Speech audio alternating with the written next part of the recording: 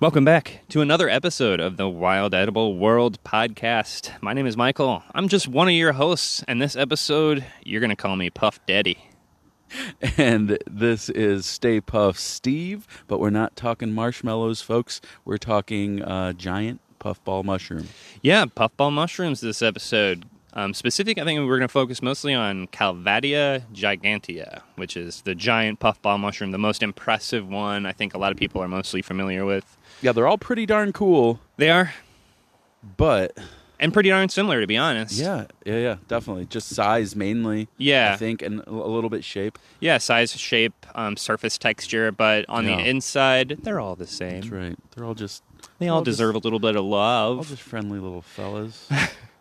So I think, a lot of people have come across this mushroom. Now's the time. So on the cusp of August through September into October, where the temperatures are starting to slide back down into fall, we're going to be coming across these big, sometimes skull-shaped mushrooms just sitting on a lawn, or a lot of the times kind of like on the edges of tree lines on forests. Yeah, like who left their very plain soccer or volleyball out, sun-bleached. Yeah.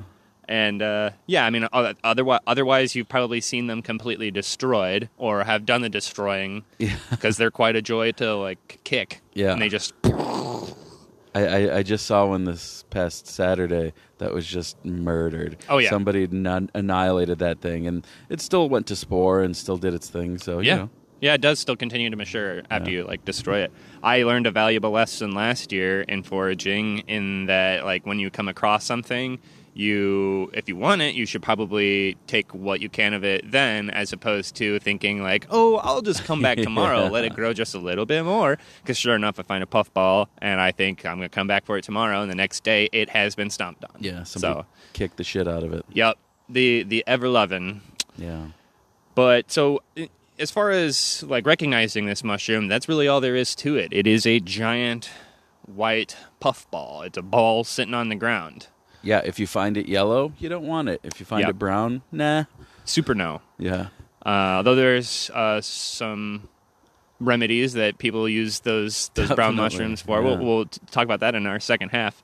But the composition of this mushroom is it has this kind of almost rubbery outer layer. So there's a couple viral videos online, one from even friend of the podcast, Tim Clemens, Minnesota forager, and he basically walks up to this mushroom and starts spanking the thing, and it's jiggling, and it makes this nice semi-hollow sound. It's a little bit reverberative, but it's so satisfying. I think he just posted a video either today or yesterday where he's just throwing the thing up in the air and treating it like a baby, spinning around. Super funny, man. Yeah, I love that. Great sense of humor, that guy. And he adores puffballs like we all should. You should treat them lovingly, and there's a lot of different ways you can eat them. I think they're incredibly versatile, and they're tasty.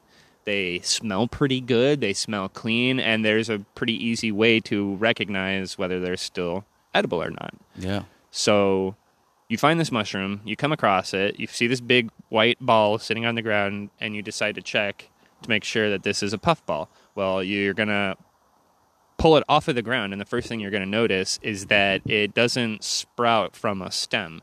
Mm-hmm. It basically just kind of inflates from the point of contact with the ground. It just expands, no stem or nothing. A lot of the times that's probably the most volatile area where you're going to cut away some of the dirt and some insect damage or whatever. But the main key factor is you're going to take a peek on the inside of this mushroom. Most people, you take it home. You can kind of tell on the outside how smooth and kind of fresh it looks. Sometimes it'll have a little bit of dinginess color to it on the outside, and it can still be good on the inside. That just means that the outer, that rubbery outer layer is going to be thicker and more defined. And honestly, there's a pretty nice golden period where it's fully matured and not producing spores, where that outer layer peels off like a banana. Yeah. It just comes straight off, and you're just left with these huge chunks of tofu that's just so easy to work with. But okay, I'm slowly making my way to this point. That the point is, you look in the center of this mushroom, and you want to make sure that it is completely white throughout. Yeah. Stark white. And so, I mean, that's part of why I think this mushroom is really cool, is because you don't really see stuff this bleached white in nature. Like, Yeah, it's very white. When you see it as you're walking down a trail and you happen to spot out of the corner of your eye, it's very obviously just white in a field of browns and greens and whatnot. So it's pretty stark. yeah, Eye-catching. It's gorgeous. it is. So there's a couple different varieties that puffballs come in, and they all follow basically the same rule, that you want to make sure that they are bright white throughout the entire mushroom. And so there's the jewel-studded puffball. There's I can't remember. There's like the skull puffball, which is like a medium size. So the giant puffball, I mean, when we say giant, it can get really giant. So the largest one on record was actually only just found in 2010 by a schoolboy in Yorkshire, England, and that was 66.5 inches in diameter, which is just monstrous. That's like in competition for the biggest pumpkin at the fair. I'm gonna guess that was like, I don't know, like 50 pounds probably. Oh, I could not even imagine. Yeah, that would literally feed a whole village. Yeah, giant mushroom. Really impressive. But so yeah, like Steve mentioned earlier, the biggest difference in these mushrooms is going to be size. Yes. So jewel-studded puffball, you're going to find these growing on a lot of wood chips or on deadwood itself, and they're going to be small, like basically 4 to 6 inches at most. Like they're pretty small. The skull-shaped puffball is going to be, I don't know, 6 to 20 inches in size on average, at max 20 inches, and then giant puffball is from like 10 inches to obviously 66.5. To Yorkshire size. To the Yorkshire chonk. But yeah, it's a really fun mushroom to find. It is an abundant mushroom, so whenever you find one of them, especially giant puffballs, I'd never eat an entire puffball in one sitting. And they're so versatile. You can do so much with it. I mean, so yeah, a lot of people compare it to tofu. Yes. Right? So it feels like tofu. It almost kind of smells like tofu, and it acts like tofu whenever you cook it. So, however, I like using it in scrambled eggs. There's yeah. I mean, that's cool. That's another way you can compare it is whenever you cook them down, they taste like scrambled eggs. Yeah. If you chop them up. So the first time I ever had them, we were camping, my wife and I, and we found a puffball. We chopped it up, peeled it, made sure it was white throughout, and just sauteed it with some olive oil and some salt, and they just kind of like turned into scrambled eggs. Not necessarily combined scrambled eggs, but very separated scrambled eggs, if that makes any sense. But it was delicious. I think they're well worth a try. The flavor is kind of nutty, earthy. I think it's really approachable as far as a beginner mushroom is concerned. I think it's relatable to portobello easily. So it's like if you've had that, you could easily try this. And there's just so many things you can do with them. Yeah. Now, like nutritionally, like culinarily, they're just so diverse. Sure, yeah, we were talking about, and we'll explain this in the second part. Yeah. But that it's a really valuable mushroom for people who are vegetarian or vegan.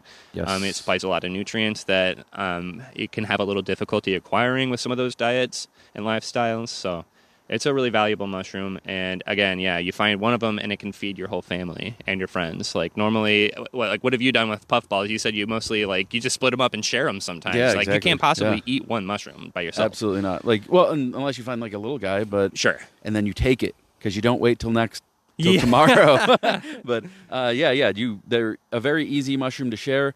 We'll get into some recipe stuff, just some other stuff I saw when I was just looking up facts. So they promote blood clotting. So they actually used to put slices of puffball mushroom on wounds. Oh my God! Like field dressing. Yeah, like field dressing with shrooms. Yeah. What? So cool. So it's got like a coagulating effect. Yeah, that's so cool. I forget what the term is, but somebody will look it up. It's there. I love that. Yeah. Well, I think that's a really awesome fact to round out the first half. Yeah, for sure. Let's get into some yum-yums. Yeah, we'll deliver our anchor ad, and then to all you hungry listener is just itching for more Anchor ads. Anchor ads. So thanks for listening, and we'll be back in just a few minutes.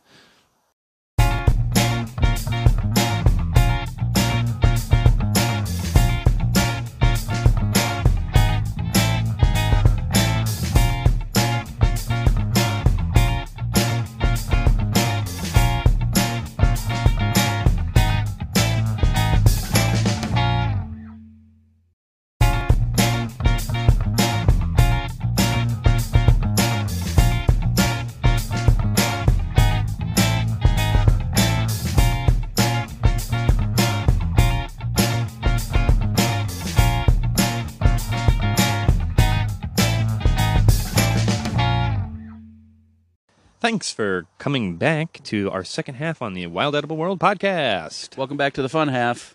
The fun. I'm just kidding. They're both fun. For sure. We just want to start off this second half with a reminder that we do have our free ingredient beer, botany and beer event next week, September the 15th. So much fun. It's going to be a great time. It's totally free. If you do imbibe, you get a couple free pours of beer to really immerse yourself in the descriptions that we'll be giving as far as like elderflower and spruce tip. So if you are sober, you can still come. There are plenty of non-alcoholic options. They have really cool options for like coffee, seltzers, Sprite, Coke, water. You cannot drink beer there. It's fine. And it is a free event, so you don't have to buy anything if you don't want to. You can just come hang out for the the best part of it all, which is going to be me and Steve. Yeah, it's going to be so much fun. It's going to be a great time. I don't know if I've said this yet, but it's going to be so much fun. Just the third time to round it out. Yeah.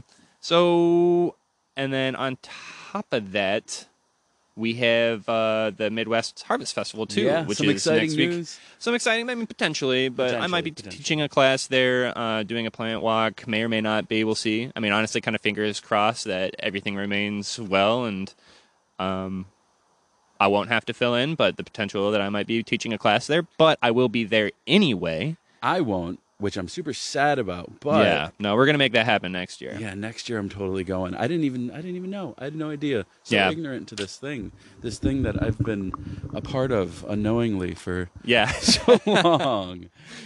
Yeah, I'm surprised that I haven't talked about it before either. Like, you talked probably to have. you about it. But this ticket's sold out within a week, so unfortunately there's like no way you can get them now. Sure. There's like a pretty big waiting list too that they have online. So just make sure that next year you're prepared. They usually go on sale, I think, in like June or July. Mm-hmm. But yeah, they sold out within like 48 hours this time. Last year it was like a week. You had like a week. This year it was literally 2 days because there's going to be a lot of really cool keynote speakers there. Sure. I don't know, Alexis Nelson, buddy, Black Forager. Ever heard of her? Mm-hmm. She's going to be there. I'll be there. If you guys see me, say hi. I'll be walking around, probably trying to impose my recording on some very nice foragers. Yeah. So say hi. Anyway, back to the topic at hand, I think, unless you have anything. Is there anything else? No, I think that covers the extracurricular activities. Okay, great. Let's get some newts. Tell us about this powerhouse that is the Puffball. So it's pretty great. Like we were discussing earlier, it's a really great option for vegetarians or vegans because it offers a lot of really awesome minerals like copper, iron, manganese, some like stuff that is usually kind of found in meat products or animal products. So this is a really great mushroom because not only is it so versatile in use, but it's also versatile in its nutrient content. It's a protein powerhouse. You said, I think we discussed it was 44 grams out of like 100-gram sample. Yeah, so 3.5 ounces protein. Of this, which is not a lot of Puffball because they're big. They're big, yeah, and they're not heavy, but they're not light either. Yeah, really, exactly. I can't. Like just sitting here thinking about, it's similar to like a firm textured tofu, but it's got a little bit, a little more springiness to it. Yeah, it's a little bit powdery. I would say it's almost like soft tofu. I want to liken it to firm tofu after it's cooked. But then exactly. But once it's like before it's cooked, it's it's a little bit softer, spongier, Yeah. and it can kind of flake and powder pretty easily. I'm thinking of how delicious it would be to do like almost like a milanesa or like a schnitzel, like a Oh, absolutely, something like that. yeah, That would bread be it, absolutely. lovely. Mm-hmm. No, that was actually a recipe I saw online while I was just trying to find some specific details about this earlier. Was a puffball schnitzel recipe. So yeah, it's a great idea. And it's just about Oktoberfest, so Oh, my favorite puffball part of the year. schnitzel. I know, a nice margin.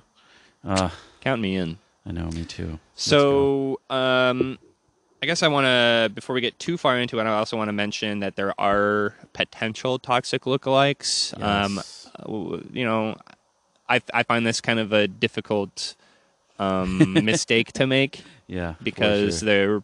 they're okay, if you're going to find something that could look like it that is toxic, you're going to find the scleroderma, which is the earth ball. And so these are small, spherical. They kind of do have like sometimes a white out exterior, Sure. and I think they're usually growing on dead wood. But whenever you cut it in half, it has like this muddy clay black interior, and it's like obvious right off the bat. Like, first of all, this doesn't look very appealing. Yeah. It doesn't look very tasty. No, it does not. But it is also, behaves kind of completely differently. It really is just kind of like a clay. And those are not edible. Don't eat those. It's just overly obviously not white. It's just, yeah, inside. it's worth mentioning that that is a misunderstanding that sometimes people have. I don't know. It's not that hard. But a really cool little fact I had from earlier about whenever the puffball fully matures, it goes through the stages of being white, and then it gets kind of yellow, and then it gets really, really dark brown. And that was actually used to make ink in Tibet, which is pretty cool. I love like natural sources of ink. I mean, like almost everything's a natural source of ink. Like, right? Yeah, like it's all got to come from somewhere. But let's smash it and write with it. I like, yeah, exactly. I like the just like direct transference. Like, oh, we found this out there, and then basically we just mixed it with some water or whatever the ink base was to, or condense it. Create. Maybe they made it into a block. I didn't really look that much into it. Yeah. Just saw that they made ink out of it, and that's just really cool. But there's other things that you can do with the mature puffball, right? Like, not just kicking them and exploding them, but actually intentionally inhaling the spores was a practice, right? So the Blackfoot Native Americans used to first their lore behind it was that they were stars that fell from the sky. So that shows you that they consider this to be a pretty special thing. And then they used to inhale the spores because the spores have antimicrobial properties. So they fight Staphylococcus, E. coli, Salmonella. So they used to call it like smoking the puffball because it looks like smoke. Like if you ever taken one of these little fellas and gave it a squeeze, it'll shoot out some spores. Yeah, and it definitely has that like wavy texture to it. Like, Yeah. it's not just like poofy. It really does look like smoke. That's so. I had never heard that, and I've never thought of that. And so the spores have actually been tested to have those properties, right? Yeah. So it's not. I mean, again, just like a really fascinating example of indigenous science, like having they had their own ways of. And have their own ways of figuring this stuff out, and like how they knew that far before any of us were able to scientifically determine that those spores did have those properties. But there they were, and inhaling them. Like, Yeah. wow, Pretty cool. I would never thought of it. no, that's not definitely not something I think to do to mushrooms. I think we have see in the woods. we have like antibiotics if we need them now, but this was like their antibiotic. Yeah, I think that's fascinating. So beyond that, let's see. So I think it's a really good mushroom for dehydrating, to be honest. I think it does some really cool stuff. So I have like a big jar. I found a huge one last year, and I have a big jar where I just like cut it up into squares and then stuck it in the dehydrator, which, warning to anybody that chooses to dehydrate them, not only do they get like styrofoamy like when they're finished, so they can like they're pretty fragile and they can squish pretty easily, and that can create a lot of dust. But it really smells. It's a very strong smell whenever you're dehydrating them. Really? Yeah, so it's not a bad smell, you know? I think they smell like really fresh and kind of earthy, but it's pungent. It's strong, and it will travel throughout the entire area that you're dehydrating them in. So just keep that in mind. You know, that's not really that big of a deal, but it was just something I remember experiencing. It was like, dang, that's strong. And how does it rehydrate? So it rehydrates really well. I think it I for the intention that I have them, it's for putting into soup. So rehydrating them into soup and cooking them that way, they actually turn into like little dumplings. Oh, that's which awesome. is like really fun. Oh yeah. So doing that, but using them fresh also. So my favorite way, I think, of all time was just recently. My brother and I grilled them outside. Like, he found one, so we sliced them into like pretty big. It was basically exactly pizza sized, and we grilled them, and they were a little too thin. So next time I would do them thicker. But they were amazing. It had a nice, like, cooking them over the fire definitely has, like, a really nice flavor to it. We seasoned them pretty well with just, like, garlic, salt, and pepper. And then you just grilled it like oil. a steak, like a Just grilled it Puffball like a steak. steak, yeah. Or like a hamburger even, you know. You just throw it on there, flip it a couple times, and munched them down, and they were really, really, really good. That's awesome. So surprisingly good. Like, and I like the mushroom. Yeah, sounds but tasty. It was still like, dang, shockingly. But using them in eggs is a really good option too. Just like cooking them in the eggs, they actually, like I said earlier, they kind of have this scrambled egg texture anyway. So whenever they're incorporated in eggs, they just pair really nicely with some seasonings. Yeah, it sounds wonderful. It sounds akin to like an eggplant parmesan or something like that. You know? Yeah, like absolutely. I feel like it's just such a versatile thing. Yeah, I mean, it's as versatile as tofu. People use tofu for everything. So this mushroom equally absorbs marinades, sauces, spices, you know, whatever you're trying to do with it. I mean, literally just think of it as a parallel to tofu because it really is as versatile. And it has pretty much a comparable quality of protein and carbohydrates and all sorts of good minerals. So it's a great mushroom. We hope you find some this year. You give it a shot. If you haven't seen it, maybe you'll notice it this time. Yeah, get out there right now. Maybe you thought they were big stones. Right now. Yeah, definitely right now, yeah. So I think that brings us to the end of another episode where we bring you to the best food you can find for free in the low tide, curbside, and trailside. Me and Steve. Dynamic duo. The dynamic foraging duo. Thanks for joining us for another wonderful episode. Go find some puffballs. Bye. Love you. Bye.